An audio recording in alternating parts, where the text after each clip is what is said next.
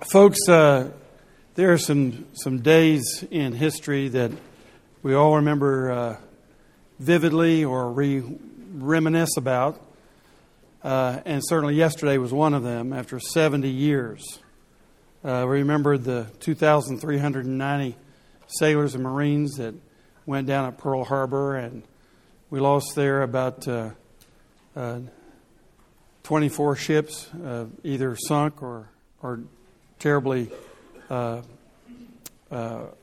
damaged, a bunch of aircraft, but the human lives are the main thing. And so December the 7th, ever since I was a little boy, December the 7th, 1941, we know the exact time that the Japanese began to bomb us. And then, of course, 9/11. And we remember that 2,996 folks lost their lives when these aircraft hit World Trade Center and the Pentagon and in a field in Pennsylvania. They're very important days that we remember. July the 4th, 1776, we remember. These are days that change history, human history. And if you were to, as a historian, if you were to try to list the top events in human history, it'd be a very interesting task to try to figure out what are the top 100 tasks. I got a book one time that had the top 100 things in it. And of course, there was listed the birth of Jesus Christ and the resurrection of Jesus Christ. Or at least I think it maybe was the birth. I'm not sure the historian would have admitted there was a physical resurrection. But the event of Jesus Christ was certainly a game changer. But if you were to try to figure out what is the most important event that occurred after the Jesus event, after his birth and his death, his resurrection, and then Pentecost, which event would you pick? That was the biggest game changer of every event. I think it's the event we're going to study today. I really do. I think this is the biggest moment in world history since the day of Pentecost, and it's the conversion of the Apostle Paul. That conversion led to evangelism and church planting in areas of the world that had never heard the gospel. It led to the establishment of the Church of Jesus Christ in Asia Minor and in Europe, which became the staging ground for evangelizing the world over the next 20 centuries. And undoubtedly, this event is the most pivotal event in all of human history. So it's a great honor to read this text and to be thinking about it. I want you to turn to Acts chapter 9 as we look at it.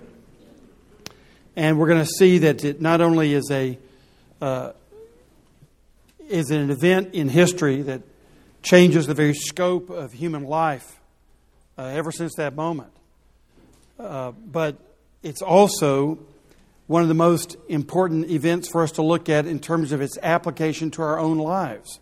I don't think anything could be more foundational for us as men than this text. Let's take a look at it. This will be Acts chapter 9, and we'll read verses 1 through 31. But Saul, still breathing threats and murder against the disciples of the Lord, went to the high priest and asked him for letters to the synagogues at Damascus, so that if he found any belonging to the way, men or women, he might bring them bound to Jerusalem. Now as he went on his way, he approached Damascus, and suddenly a light from heaven flashed around him.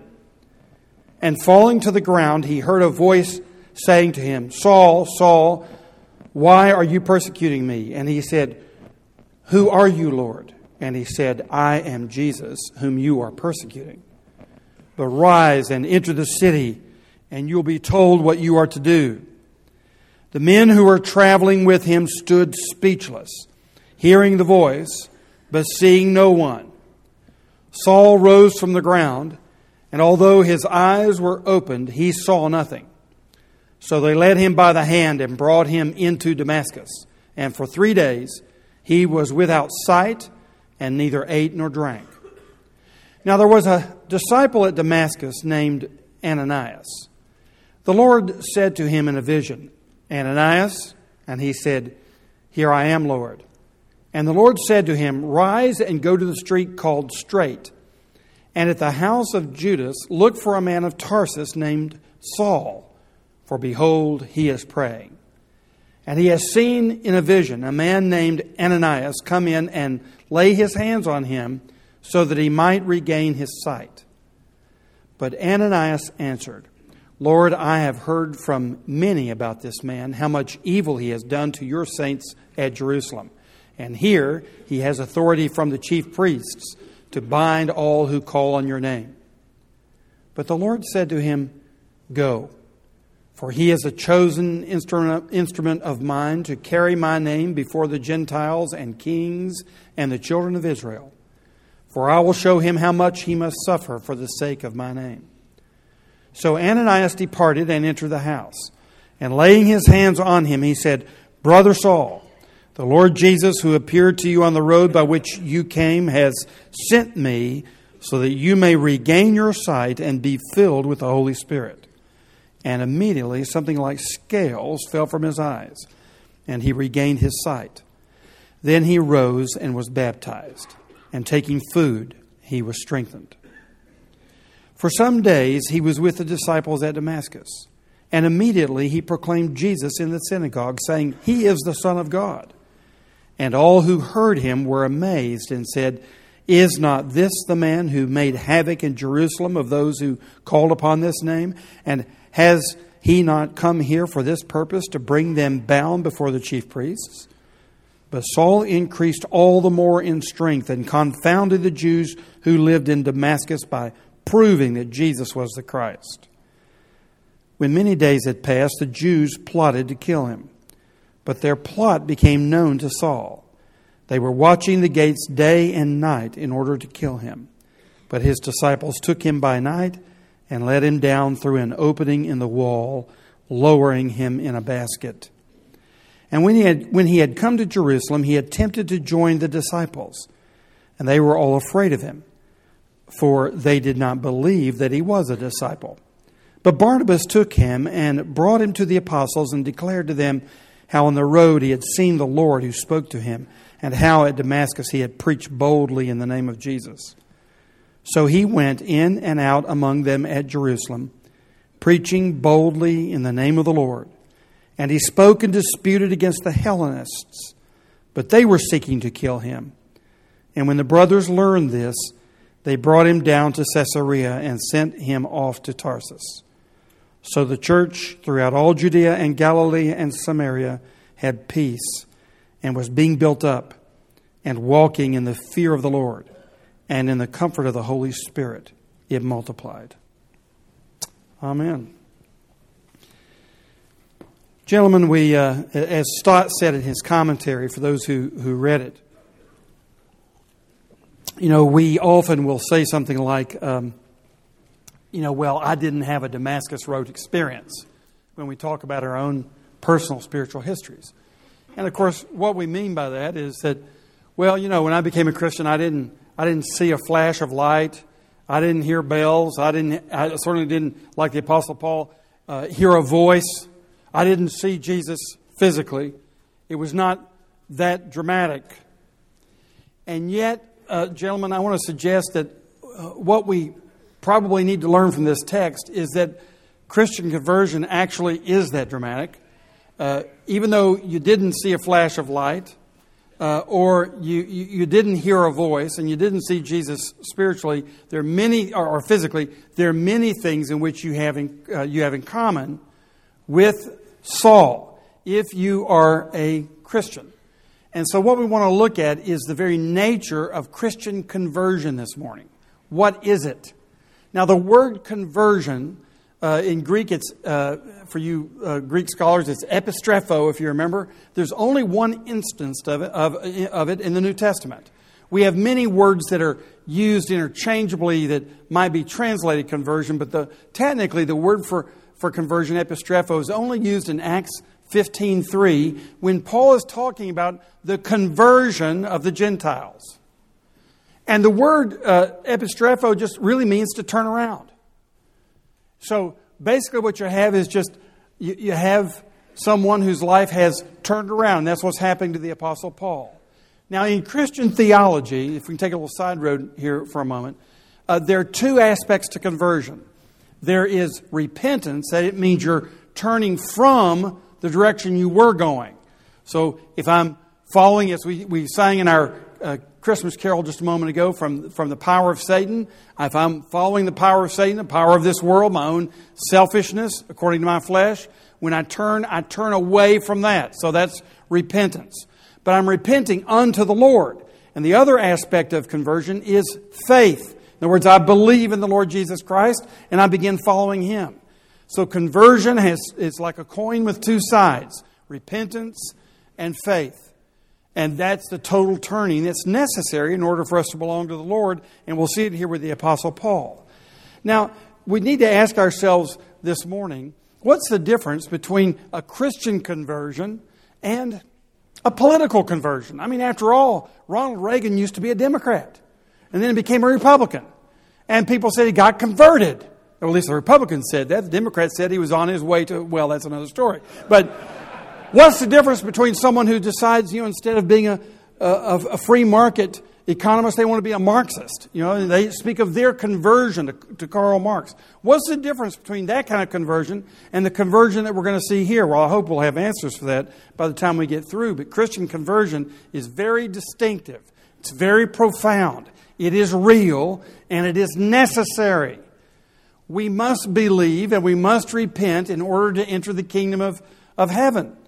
You won't come in to the kingdom of heaven without conversion. So it's very important that we understand what happened to the Apostle Paul. Now I want us to notice in the first 4 verses, first of all, Christian conversion comes from God's initiative. Christian conversion comes from God's initiative. Now this is very important. And the reason it's important is because there's a level of certainty once you become converted, once you've experienced this change. And the only reason you can be certain of your ultimate destiny is because God is the one who took the initiative in your life. And we're told about God that what He begins, He brings to full completion, right? Philippians 1:6. He'll bring it to completion. So if God begins it, if it's actually authored by God, He will finish it.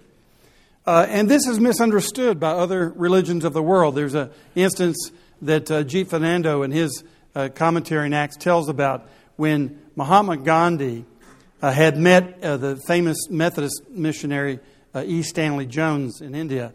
And he was asked one time, Gandhi was, what do you think of E. Stanley Jones? And he said, well, he's a very fine man. He's just too proud of his religion. And later on, Dr. Jones was told about that comment, and E. Stanley Jones said, well, that's understandable. Because if you have an outlook in life like Mahatma Gandhi had, then basically your life consists of all the good things that you can do. And you never could do enough. And so if you're certain of your salvation, you sound very presumptuous and proud. And so from a Hindu perspective, one can understand why I would seem to be too proud. But from a Christian perspective, we're not certain of our eternal life because we think we're good enough or that we've done enough. Oh no, just the opposite. We know that we are not good enough, never could be. We haven't done enough and never will. Our certainty is based solely upon what we believe about the Lord Jesus Christ, that He's good enough and He's done enough, not only for one person, but for all who will come to Him. And therefore we're certain. And so what we find in Christian conversion is, this is the root of it. Our conversion is the result of His initiative. You see it here clearly in the text. In verses 1 and 2, you cannot mistake the fact that Saul planned much evil.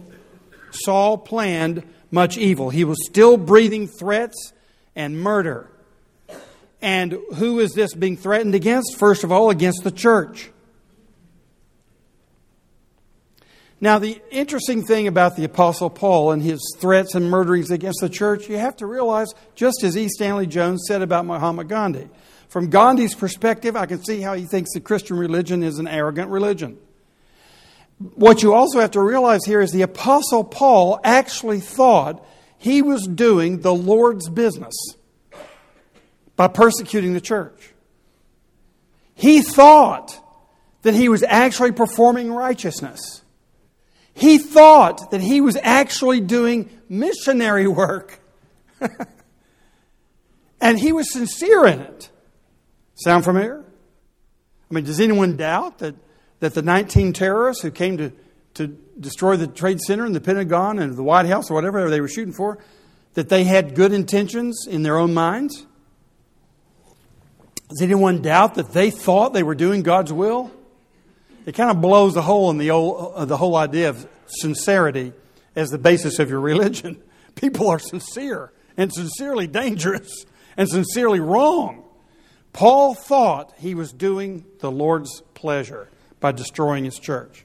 And it was not only against the church, but notice that it was against himself, ironically. The one that Saul is really destroying is himself. I don't know if you've been to the Sistine Chapel in the Vatican in Rome, but if you get a chance to go do it, the lines are long, but it's worth the wait. And when you get in the Sistine Chapel, you look on the wall there behind the altar, and there you have the great judgment scene of Christ.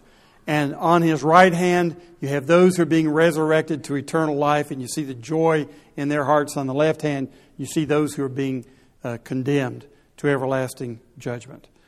And you look at that painting and you realize, one day it's not just going to be a painting, it's actually going to happen. And all of those who have opposed Christ and His church, even those who had, like Paul, good intentions, are coming under the sovereign judgment of this awesome God, this powerful sovereign Lord. And that's what would happen to Saul and to anyone like him unless the Lord changed his heart. Saul planned much evil. But notice in verses 3 and 4, when the light comes from heaven and flashes around him, God planned much good. God planned much good. So God is taking one of the worst moments in the early church when a very powerful man is seeking to destroy the church, and God intervenes right there, gentlemen, and finds his convert. And he, right there, calls his apostle to the Gentiles. Some of you here are engaged very heavily in Christian ministry. And, well, like myself. And I look back before I was converted, and I think about what I said and what I did and what I thought about Christian people. And it's just amazing to me that it gives me the opportunity to be one of God's people and then to seek to encourage God's people when that'd be the last thing I would have done with my natural life. So I could intend my own selfish gain. I had intentions for my own self-promotion, and God had other intentions. Guess who won? And that's exactly the way it is here with you and the way it is with the Apostle Paul. He planned evil, God planned good. Does it sound familiar? I mentioned the text there in Genesis 45 when Joseph's brothers intended his destruction. And when they discovered that their brother Joseph, whom they had sold into slavery, was now the Pharaoh of Egypt, they were terrified because vengeance was obviously going to happen. But Joseph said, not at all. You intended it for evil. No question about it. But God intended it for good. You can look at that text in chapter 45 and it just rends your heart to realize that Joseph understood that God had allowed him to be sold into slavery into Egypt that he might be able to feed his brothers when they were hungry and to take care of them when they were in distress and to provide a place for them to live when they were homeless. That was God's intent all along. And that's God's intent right here with the Apostle Paul. First of all, God planned good for Saul. And you see that Paul mentions this later on, 1 Timothy 1:16, where Paul says, I was saved as a trophy. I was saved as a trophy to God's mercy, which is to say, everyone's going to say, if Saul can be saved, my stars, anybody can be saved. And notice how merciful God is to Saul. And Paul could never get over this. He said, I'm the least of all the apostles. I persecuted the church. Paul could never get over the idea. To this moment in heaven, he's not over the idea that after persecuting the church, God would be so gracious to him. And so when we get in touch with our own sin, we understand even more God's gracious intentions toward us. And when we're dealing with people in our own workplace, gentlemen, the one that you think is least likely to be a Christian, the one who is most hostile, the one who is really latched on to the new atheism and thinks that Christians are a bunch of idiots and they are the cancer of society and the number one problem in the world. That's what some of the new atheists think. Listen, that may be the sign that they're very close to getting converted. It's amazing. Sometimes the stronger someone comes out, what that means is they are more deeply going to engage Christianity. So, folks, what we see is that when you've got someone in your workplace and you think they're the last person who could get converted, they may be the very next one. And this is a wonderful example to see it. God planned good for Paul. And notice, secondly, God planned good for the church. God is taking care of the church. And sometimes when He converts people like that, He's just simply protecting you from persecution. And you think sometimes there's a wave of persecution coming. There's not anything I can do about it. Well, there may not be anything you can do about it, but there's something God can do about it. And He did it here. He protected the church. He's always looking out for His people. And then look just for the care that He has for the lost. He cares for Saul, and he becomes a trophy of God's mercy. He cares for us so that the church in Damascus survives. And He cares for the entire world because He recruits the apostle from the life of the persecutor Saul. God raises up saviors, judges, rescuers like Joseph and Moses and Joshua and David and Nehemiah to take care of His people. That's the first thing. Christian conversion comes from God's initiative. So if you've been converted, you can rest in the notion, the reality, the truth, that you're converted primarily because God has had mercy on you. He has taken action, sovereign action, to bring you to Himself. Because our hearts by nature are so hard, we're not coming to Him unless He intervenes miraculously in our lives. And that's the reason I say that your conversion ultimately is just as dramatic as the Apostle Paul's, because it involves a miraculous transformation of your heart and your affections. And God takes up residence in your life. So Christian conversion comes from God's initiative. Now, if we look at verses 5 through 9, we're going to see that Christian conversion changes our relationships. First of all, our relationship to Jesus Christ. So for the rest of this text, I want us to see how our relationships are transformed by our conversion. And the first and most important relationship is our relationship to God. Or in this case, we could say our relationship to Jesus Christ, the Son of God. That's the first thing that changes. Now, in the Apostle Paul's case, we'll use him as an instance of what happens in Christian conversion. And notice, first of all, in verse 5, he simply notes that Jesus is alive. Paul would have believed that Jesus were dead. He would have believed that the resurrection was a fantasy. He would have believed the resurrection was a myth. But no, now he has to deal with the reality that Jesus is actually alive. Now, if Jesus is alive, this completely transforms our interpretation of what happened at Calvary. If Jesus is dead, then what happened at Calvary was a tragic instance of a man who seemed to be innocent put to death by cruel Roman government, aided by the Jewish religious leadership. That seems to be what happened at Calvary in the eyes of most secular historians. If Jesus is dead, that is the proper interpretation. But if Jesus is alive, there's got to be another interpretation of what happened at Calvary. Because the man was put to death and put in a grave for 3 days, and then he came roaring out of the tomb. He's alive. What does that mean? And that leads the apostles for the rest of the epistles in the New Testament to reflect upon what actually happened in the Jesus event.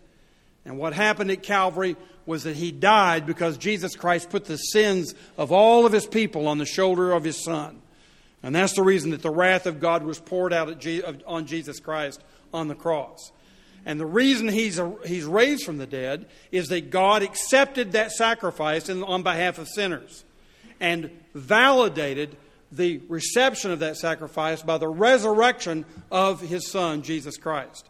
And when Jesus Christ was raised from the dead and ascended into heaven, we have the interpretation and the meaning of that event. Jesus Christ has returned to intimate fellowship with His Father and there prepares a place for us, who too will die and be buried, raised from the dead, and we too will ascend into heaven.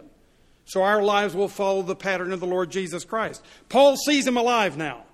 That shatters all of his paradigms for what Jesus' death meant. And everything now is going to get reworked. because he sees that Jesus is alive. Now you say, well, I wish I'd had an encounter like that. Maybe my life would be changed too. Well, gentlemen, let me tell you something.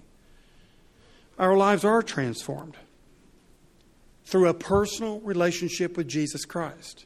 And I know you've heard people say this for years. And sometimes we say, well, what is a personal relationship with Jesus Christ? Well, here's what we mean.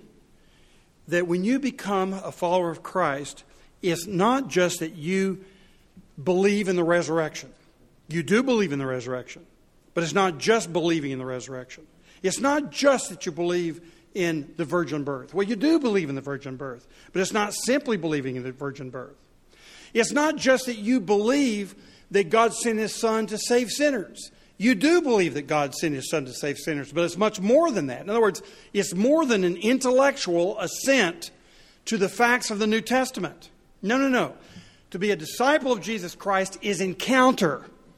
It's personal encounter that's every bit as real as the encounter that Saul had with Jesus that day. And every bit as life-transforming as the event was in the life of Saul. Well, you say, but I didn't hear a voice. I didn't even see a light. And I certainly didn't see Jesus Christ personally, physically. So how can I have this personal encounter? So glad you asked.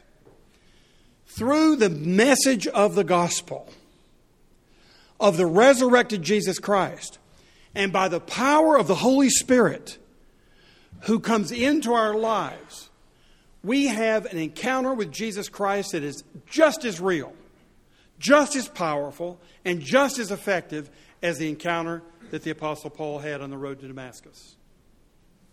A personal encounter with Jesus Christ.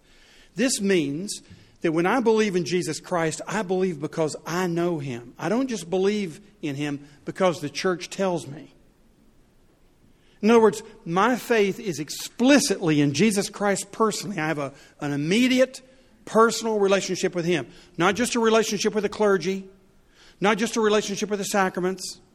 Not just a relationship with an institution or a relationship with the Westminster Confession of Faith that I study faithfully. No, I have a personal relationship with Him. I talk to Him. He talks to me in His Word. We have a conversation going. And He's a friend to me. He's the King to me. He's my older brother. He's my guide. He's my shepherd. He's the door. He's the gate. He's the lion. He's the lamb. He's Alpha. He's Omega. He's everything to me. Because I know Him personally. He's revealed Himself to me by the Word and the Spirit and through prayer. And yes, it's spiritual. But do you think that means it's not real? If you think that means it's not real, then all of Christianity is obliterated. And the only ones who could possibly be saved are the apostles. Because in order to be saved, we must repent and believe in the Lord Jesus Christ. We must know Him and have a personal relationship with Him. That's the first thing that the Apostle Paul got on the road to Damascus, was to see that Jesus Christ is alive, to hear His voice, to have a conversation with Him, and know the next day that he really talked to Him and knows Him. And that's exactly what it means for men today who will be disciples. It is not merely intellectual. It involves everything in our lives. Now, secondly, B, notice that not only is He alive, but He is offended. And when you come to know Him, you will see that your sins and your life and your lifestyle are an offense to Him. And I'm sorry to say it, it's the bad news of the gospel. It's the bad news of the good news. That when you come to know the Lord Jesus Christ, you come to see Him as He is, and He is holy. And if He is holy, He looks upon our lives as unholy. And He is offended by what He sees. Look what He says to Saul in verse 5. Saul says to Him, "Who are you, Lord?" And see how Jesus introduces Himself. "I am Jesus." There He presents Himself as Jesus Christ, Jesus of Nazareth, alive. And then He says, "Jesus, whom you are persecuting." So when Jesus introduces Himself, He introduces Himself as Jesus Christ, whom you are offending by your sin.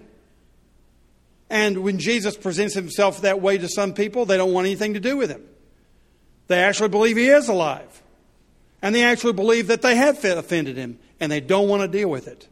They would rather walk away justified in their own eyes than to be justified through the Lord Jesus Christ, because the only way you can be justified by Christ is to admit that you've offended him. And he introduces himself to Saul as the one who is persecuting Jesus Christ. Now notice here, Saul thought he was persecuting the church. But what he was actually doing is persecuting Jesus Christ. And I think about all the catty things I said about Christian people before I became a Christian at the age of 25. How I persecuted the church and tore down what was good. And how I made fun of what was holy. And my offense was not primarily against the church. It was primarily against the Lord. And you know why? Because the Lord so identifies with you, a believer, that if anybody touches you because you're a believer, they have touched the Lord Jesus Christ. They have personally offended him. So if you're in any sort of ministry in your workplace or in this community, and somebody takes out after you because of your Christian faith, you don't have to worry about it one bit. What they're dealing with is your big brother, and they'll have to deal with him. And you don't have to worry about a thing. But Jesus Christ is offended not only when we persecute the church, but when we sin. And we must be saved from this sin. Gentlemen, you can't know the Lord Jesus Christ unless you know him as Jesus, as the word means Savior. And you must ask yourself, well, why does he call himself Jesus? Why does he call himself Savior? The reason is you need to be saved. Isn't that the logical implication? If he's the Savior and he's offering to help you, he must think that you need to be saved. Well, what do you need to be saved from? Gentlemen, you need to be saved from your own sin. The sin that has wreaked havoc in this world, in your family, with your wife, with your children, with your workmates. The sin that has wreaked havoc in your own life, that is self-destructive. The sin that has left you with a conscience that is condemned and you know it. It's called a guilt complex. The sin that has corrupted everything you put your hands to. You need to be saved from that. And Jesus presents himself as the one who's ready, as Dr. Jesus, to deal with your stuff. And he says, I'm Jesus, against whom you've sinned. Well, that does a couple of things. One is it terrifies us because he has all power and we've offended him. But the other thing, the hopeful thing is, well, we're being introduced to Jesus, who's willing to talk to us about our sin, and it's against him that we've sinned. If this problem's to get solved, he's the only one who can solve it. And the good news is, he solves it. He's the Savior. And that's what the Apostle Paul had to find out. He was actually not doing the Lord's will. He was doing the opposite of the Lord's will, and it offended God himself. So he is alive and he is offended. See, when you get to verses 6 through 9, he is the Lord. In other words, he's going to tell you what to do. If he's alive and we've sinned against him and he's the Lord Jesus Christ, we'd be in a lot of trouble. So we submit ourselves to him. We do what he says. And we find that he's very gracious. And what he says is in order to save us and to save those around us. That's exactly what he does in verse 6. He says in verse 6, but rise and enter the city, and you'll be told what you are to do. And then what happens? Saul obeys, and he goes into the city. So he is the Lord, and we obey. Now, it's interesting that the word for conversion, or the concept of conversion, is usually described in our day as, committing yourself to Christ or deciding for Jesus Christ. And there's a sense in which that's okay, I suppose. But notice the difference between that kind of language and the old language in the early part of the 20th century where we spoke of surrendering ourselves to Jesus Christ. If you surrender, you're dropping everything. You give up. If you commit or you decide, you're the one in charge. You're making the decision. You're committing your destiny in a particular direction. But notice here that Paul just drops. He's blind, gentlemen. There's not a thing he can do. He surrenders to the Lord. He obeys the Lord. And look at the implications of this. He obeys without knowing everything. He says, and you will be told what you are to do. if you have to know everything about where your Christian life is going to take you, you're not going to become one. Because the Lord won't tell you everything on the front end. Why? Because all you need to know is that you've offended Him and He is offering salvation for you, and eternal salvation is worth everything else in life. And until you grasp that, you're not ready to become His disciples. And if you grasp it, then you don't need to know anything else. Because eternity is infinitely longer than temporal life, and so temporal life doesn't matter anymore. So notice that Paul didn't know what was going to happen to him. He just goes. You go and you will be told what you're to do. And I mentioned here Genesis 12. Why? Because Abraham was told the same thing. Leave your father's household, leave your country, and go to the land that I will show you. You're on pilgrimage. You've never been there before, but you're trusting the one who sent you. And I mentioned Genesis 2 also because, hey, look, marriage is a little picture of this. You leave your father and mother and you cleave unto your wife. Your mother and father, you know. You've been living with them for 25 years. This woman, you're not real sure of. But you go. Why? Because you're taking covenant vows. And you leave the past and you go into the future. Well, it's the same way with salvation. If you have to have every brick on the road explained to you, and exactly where it leads you, you're not ready because you don't know the fundamental problem you've got. It's so overwhelming, the problem of offending God. And the salvation solution is so overwhelming that when that happens to you, it doesn't make any difference where the Lord's taking you in this life. And then secondly, it's not only without knowing everything, but without controlling everything. Saul rose from the ground, and although his eyes were opened, he saw nothing. So they led him by the hand and brought him into Damascus. And this reminds me of Peter in John 21, when Peter says, well, what about him? What about John? Where's he going? And Jesus basically says, don't you mind about John. And you're going to be taken where you don't want to go. And you'll be led by others. In other words, Jesus says to Peter, you're going to be martyred. Which was actually good news, because Peter had been such a coward when he thought he was going to be martyred. He told a maiden that he had never met Jesus before. And now Jesus is assuring him he'll go all the way to his martyrdom because God will keep him and preserve him. The same with you. You don't have to control everything. God's going to control it. And thirdly, without having everything. For 3 days he was without sight and neither ate nor drink. Now, why did he not have to have everything? Because we're told clearly in verse 11 that Saul was praying. Saul was seeking the Lord more than he was seeking food and water. He wanted the Lord. Why? He had now seen Him. He knew that He offended him. And he knew that He was the Lord who saves. And Paul wanted Him. And this is the reason we're told in Luke 10, verses 4 through 8, that when you go out to share the gospel, don't take extra sandals or a bag with you. You don't have to have provisions. God will provide for you along the way.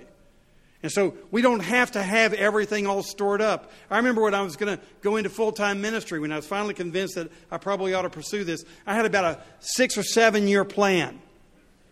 You know, that by the time I save up this kind of money, I can pay for this seminary and then I can maybe get a ministry job. I had it all in my head. And before that, I had a 30-year plan. I'd figured out how I could retire at 52. And then I could go into ministry. I had all kinds of plans because I thought I had to have everything. And then finally it dawned on me, you don't have to have anything but Him. And then He will take care of you along the way. And some of you are waiting till you get everything figured out before you actually move your ministry plan forward, whatever it is. You're making a big mistake. You don't have to have everything. You don't have to have anything but Him. Now, thirdly, as we turn to verses 10 through 19a, we see a very important aspect of conversion. Not only are we converted to Jesus Christ, but Christian conversion changes our relationship to the church. And you'll notice in Saul's case, his conversion was not merely a privatized event on the road to Damascus. It involved a number of other people. Very significant people in his life and a whole crowd of people called the church. Now in verses 10 through 14, first of all, we'll see the church serves us in our conversion. The church served Paul because we are told, now there was a disciple at Damascus named Ananias. And God spoke to Ananias. And Ananias gave those famous words that Samuel and and Abraham and Isaiah and others gave. Here I am, Lord. That is, speak, Lord, your servant listens. Here I am. Tell me what to do. That's what Ananias said. And God did this for Saul. And notice that he does it even when those folks don't want to. The church is here to serve you even if the church doesn't want to. And God's going to make that church serve you even if it doesn't want to. It doesn't matter how rich you are, how poor you are. It doesn't matter where you come from. It doesn't matter what your ethnic group is. It doesn't matter whether people want to serve you. God's going to tell that church to serve you. Why? You're His disciple. Even when they don't want to. And here's what Ananias said. Lord, I've heard from many about this man, how much evil he has done to your saints. God, do you know how bad this person is? Do you know what he's likely to do to us? Or some people say, you want us to take in the drunks and the prostitutes? You know what would happen to the reputation of our church? Do you know what destructive consequences, Lord, this could have? Like we're going to teach the Lord about what kind of church He's supposed to have. That's what Ananias was doing, teaching the Lord. The Lord says, thank you, Ananias. But then He says, go. God says to him, go, Ananias. I heard your arguments. Thank you for the Sunday school lesson. Now go. And why? Well, because we are His chosen instruments. He says, He is a chosen instrument of mine to carry my name before the Gentiles and kings and the children of Israel. He says, Ananias, I'm telling you what, this is not just a man that I saved. I just happened to save the apostle to the Gentiles. And you know what? Sometimes you may be reluctant to deal with somebody in the church or to help somebody. They don't seem very significant to you. They may be the very one that God has chosen to do a major work in this city. It's amazing how many opportunities have been missed because we underestimated not human beings. We underestimated the power of God to work through human beings. And not only because we are chosen instruments, but because we will suffer with the church. He says to him, for I will show him how much he must suffer for the sake of my name. Ananias, you guys have already suffered here in Damascus. You've been under the threat of persecution from Saul. Well, let me tell you something. I'm going to convince Saul that no longer is he persecutor, he is persecutee. And indeed, that very day began the life of Saul, the persecuted, not the persecutor. And when you come to Christ, you should be taught right from the beginning. You now are going to face the opposition, the breathing out of threats against your own life because you're believers. And he says, I'm going to show him how much he must suffer for my name's sake. Notice, secondly, the church not only serves us, the church adopts us. Now, this is one of the most amazing phrases that you'll find in the text. Ananias departed, entered the house, laid his hands on Saul, and then what does he say? Brother Saul. That's an amazing phrase. Brother Saul. Saul trying to kill me, my family, my friends, and my fellow Christians. Brother Saul. The church adopts you just like God adopts you as son. The church adopts you as brother. And you have the highest status anybody could be given by the church. The status of family member.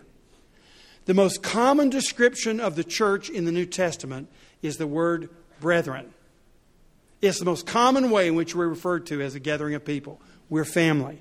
And that's what the church does for you and what you as the church must do for others. We have family ties. You know, when I go back to my family reunion, sometimes at Christmas, but for me, not so much at Christmas because of my ministry, but during the summer, family reunion, and we're just as weird as you can imagine.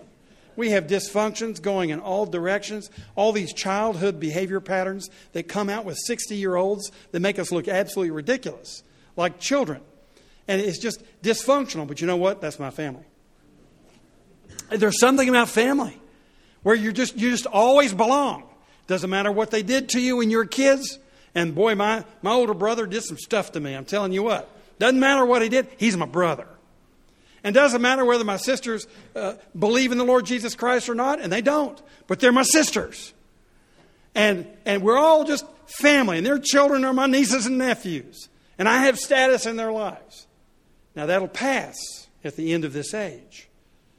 But what won't pass is my brotherly relationship with the disciples of Jesus Christ. We're always family. You always belong. That's what we've got and it's part of our conversion. We're converted not only to Christ, we're converted to the church. And I know some people who say, this Jesus of yours, I really like him, but the church, I just don't think I could handle that. Well, until you're ready to handle it, you're not ready to handle Jesus either, because these are his people. And when you come to him, he immediately plugs you into them. Now look, C, verses 17b through 19a. The church heals us. And you notice it physically and spiritually. So he lays hands on him. He prays for his sight to be restored. And scales fall off his eyes. He can regain his sight. He takes food and he was strengthened. The church cares about the physical needs of its members. You can't just gather on Sunday, worship the Lord, and the hungry go home and try to scrape for food again. No, you come to church to worship the Lord, and then you ask each other, how you doing? And you begin to take care of each other. Physically. In every respect. Nothing left out. And spiritually.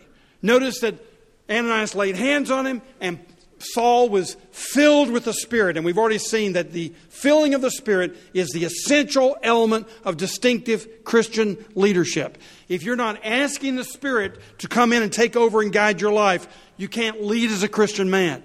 Saul there receives the infilling of the Spirit, and then he is baptized by water in the name of the Trinity, the baptism of the Lord Jesus Christ, engrafted sacramentally into the visible body of Christ.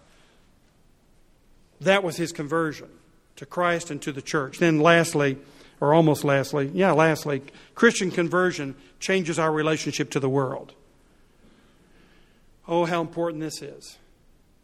When you get converted and you come to know Christ personally, it changes the way you think about him and about God. Changes your relationship with him. Changes your relationship with the church here and around the world. It also changes your relationship to the world. I promise you, it changed Saul's relationship to the world. He now saw the world as the field of where God's love and forgiveness was to be expressed. He saw the world as a broken humanity that desperately needed the help of a Savior. First of all, locally. For some days he was with the disciples at Damascus, but notice locally, number one, we proclaim Jesus. Immediately he goes into the synagogue to preach. Now you say, how could he preach? Well, he knew a little theology. He knew it wrongly, but he knew some theology, knew some Bible. But the main thing he knew was Jesus Christ, whom he had just met on the road to Damascus. The main thing he knew was that his life had morally and spiritually been completely turned around. The main thing he knew is that he could trust Jesus with his life. And he had a message to proclaim. Jesus is the Son of God, he said. Notice, secondly, that he emulates Jesus. Because the people are saying, is this not the one who is wreaking havoc? What happened to this man? I remember when my good friend Sam Smart on Lookout Mountain was converted. He had been a number one hellraiser in college and right out of college. And when he got converted, it just rippled throughout all of Lookout Mountain, all of Chattanooga. As far as I know, he was a University of Georgia graduate. The entire South. You mean Sam Smart is converted? Well, yes, indeed, he's converted. And so can you. And everybody said, well, I guess so if Sam Smart can be converted. Right. And anyone who knows you well knows that's the same story with you. And that's what they were saying about Paul. He was emulating Jesus. His life had been changed around so that his life became exhibit A for his message. And then thirdly, we suffer with Jesus. Notice that Paul is immediately willing to suffer in the world. When many days had passed, the Jews plotted to kill him. Here we go. He's facing the persecution that Ananias was told about by the Lord. Now B, 26 through 31, we close with this. Not only locally, but globally. Paul leaves Damascus and goes to Jerusalem. And notice that he can't do this unless, number one, he partners wisely. Partners with whom? Barnabas. We'll see Barnabas again here in several weeks. Barnabas. Paul goes to Jerusalem. Nobody believes that he's safe. Nobody believes he's actually been converted. It's impossible for a man like Saul to be converted. I don't trust him. And Barnabas said, let me talk to you about that just a little bit. God's salvation is so powerful, it even changes men like him. Let me get the two of you together. And some of you perform that function here. You're getting people together. And you need people like that. People like Saul have to have people like Barnabas. And then we communicate boldly, verses 28 and 29a. Once again, he disputes with the Hellenists. Who are the Hellenists? They're the ones that put Stephen to death, for heaven's sakes. And Paul goes right back to these Hellenists and disputes with them. And of course, they want to kill him. Number 3, we sacrifice gladly. Saul goes to dispute with the Hellenists. Why? Saul's a Hellenist. He cares about his own people. These are Greek-speaking Jews. That's exactly what Saul is. And the first place he wants to go is the people that he can help the most, even if it cost him his life. And that's exactly what he does when he's willing to lay down his life and sacrifice gladly, which we know at the end of his life he actually does. Now, there's much more to be said, but there's no time to say it. But gentlemen, here's the point. The most important moment in history since Pentecost was when Saul became the Apostle Paul. There's no doubt about it in my mind. And one of the most important moments in history in this city was when you got converted. And the most important moments in history ahead of us is when men that we know around us get converted. Because when they do, the limitations of the good they can do are just as narrow as the limitations of God's character. And He is unlimited in His power and His goodness. And He can take a man whose life looks like a total disaster and turn it upside down and right side up and inside out and outside in and put them on the road to magnificent usefulness. And that's what He does with everyone who converts, who turns from the old way and turns to the Lord Jesus Christ and really trusts in Him. Let us pray. Lord, now send us out as men who have been changed and want to be changed even more. For those of us who have turned, may we continue to turn and turn more decisively and more rapidly and more profoundly, that others around us may enjoy the blessings of the gospel until we see you face to face ourselves. In Jesus' name we pray. Amen.